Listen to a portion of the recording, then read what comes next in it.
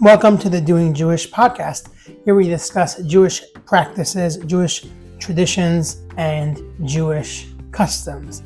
We will discuss and go through various different things that many Jews do. If you find yourself familiar with some of the things that we discuss, I hope you learn something new. I'm sure you will. If you learn something new, or shall I say, if you learn about a new practice, my hope is that you're inspired to incorporate some new Jewish practices into your life. My name is Avi Farkas, and this week we will be talking about making Kiddush on Friday night. On Friday evening, just before sundown, before the beginning of Shabbos, before the beginning of Shabbat, we light Shabbos candles. We discussed in the last episode how lighting the Shabbos candles is inviting God into our homes. Candlelight is usually something it's not brightly illuminated. Things are a little dim, and you have to be close to somebody to see them. It brings people closer together. When we make Kiddush, traditionally after sundown, Shabbos already begins, and when we make Kiddush, what we're doing is something even greater than inviting God into our home.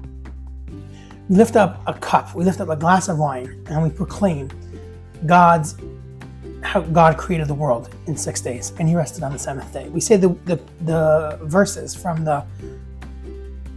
Genesis, Vayechulu hashamayim v'ha'aretz v'chol tziva'am. God completed the world. He completed the universe. He completed the creation of the universe.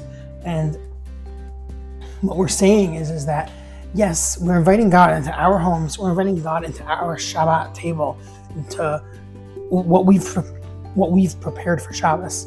However, we also need to recognize that everything that we see, everything that we know to exist is really God's. Because God created it. God created everyththing. He created everything that we know. So when we raise the glass, we say, God, we're here. We made this. This is our home. This is my family. This is my Shabbat table. But really, we know that everything really belongs to you. And that's the message of Kiddush. So if you can imagine for a minute that you are sitting in your office or you're sitting in your living room, you get a phone call, and it is the President of the United States. And he's calling you because he has an issue with voters. He has a certain group of voters that he feels like he's completely disconnected with. He really wants to get to know them better. And this group of voters happens to be your community, people that you associate yourself with. And he wants you to help him. He wants you to make a reception. And he himself, the President of the United States himself, is going to come to this reception in his honor. And he's going to be able to mingle with the community, create relationships, get to know people. And that was his plan. And you say, great, let me get to work. So you start thinking about what you're going to do, and you get, this overwhelming feeling of anxiety and just being overwhelmed about not knowing what to do. And also you get another phone call, and this is the manager of, the events planner of the White House. And he says, I got this, don't worry about it. I'm going to give you a full itemized list, exactly what you need to do. And then you just have to follow the list, and then everything's going to be fine. He says you got to find the caterer, you have to find a hall, a venue, you have to get a designer, and someone to take care of the decor. And he starts giving you a whole list of things, the flowers and the tablecloths, and everything is, he's telling you everything that you need to do. And you start making phone calls, and then as you start making these phone calls, you're like looking at the price and how, the dollar is getting higher and higher, and everything's piling up. It's starting to cost more and more money. And you're like, okay, this is a lot of money. I don't know if I can afford this, but I have a task, I have a mission. The president wants me to run this event, so I'm going to do it. And you start, plowing through, you push through, you make more phone calls, and there's a certain point where that number, that dollar amount, is just way too big. You will never recover from this ever, and you just simply can't do it. So you call up the coordinator back from the White House, and you tell him, I'm so sorry, I can't host the event. And he says, what do you mean you can't host the event? You don't not host an event that the President of the United States asks you to host. And he says, I can't do it. I'm looking at the numbers and it doesn't match up. I cannot afford it. At which point the coordinator pauses for a second, wait a second, and he starts laughing. And he says, you thought you were paying for the event? You're not paying for the event. No one wants you to pay for the event. This is the President of the United States. We could pay for the event.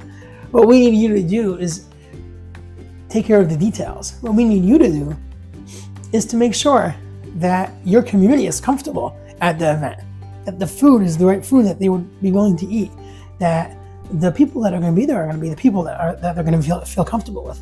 What we need you to do as a leader of your community and as an influential person in your community is to bring the right people together and to make sure that the venue and that the event is fitting for the crowd. When it comes to paying for the event, that we're good at. That will cover. Gladly, we don't need you to pay for the event. Shabbos is essentially the same thing. We are inviting God to our home, but really, it's God's home. Really, everything belongs to God. Really, everything that we have in this world is part of God's world. And when God says, celebrate Shabbat, celebrate Shabbos, make a festive meal, and get together with your family, and dress, and bathe yourselves, groom yourselves, get yourselves dressed in nice clothes, put a tablecloth on the table and set the table with nice, elegant dinnerware and prepare a nice meal. What God is telling us is, I want you to prepare something. I want you to prepare a reception for me.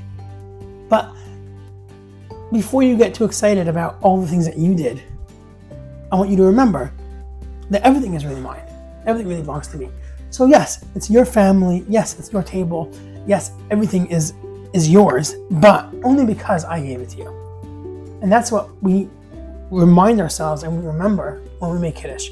So we raise up this glass, and the feeling that we're supposed to have when we raise up the Kiddush cup is a feeling of gratefulness, of gratitude to God, who, number one, created the world, created us, and gave us life. And then number two, God gave us as the Jewish people, the chosen nation. He gave us the ability to sanctify His name, to do the commandments, to fulfill the mitzvot.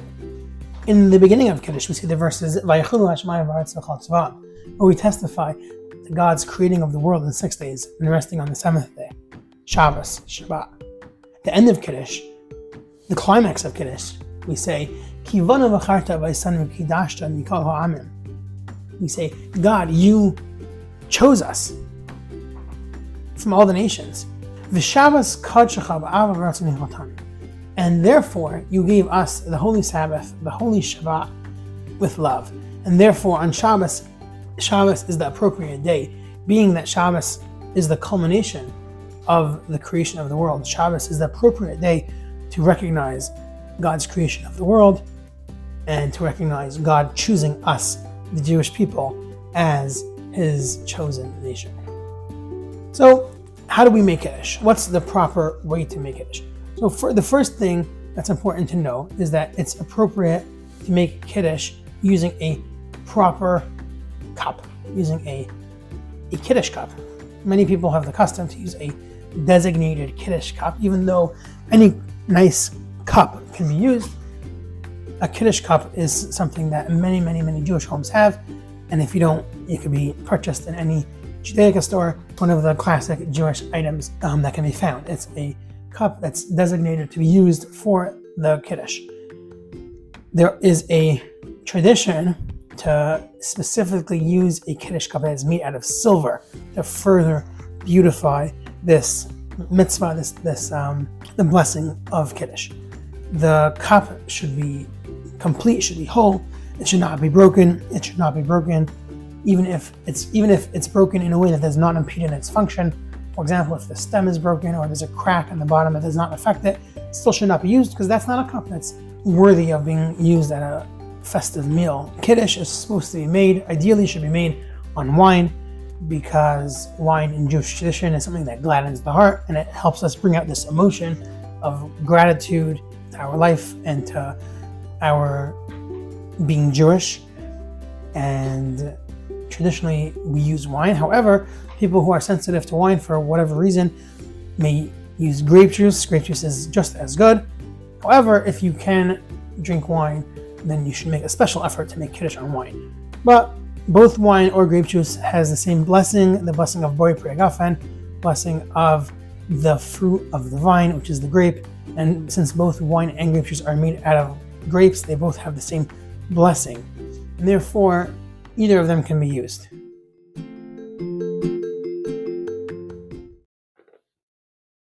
If you've enjoyed my classes, please subscribe to my channel so that many other people can enjoy these classes just as you did.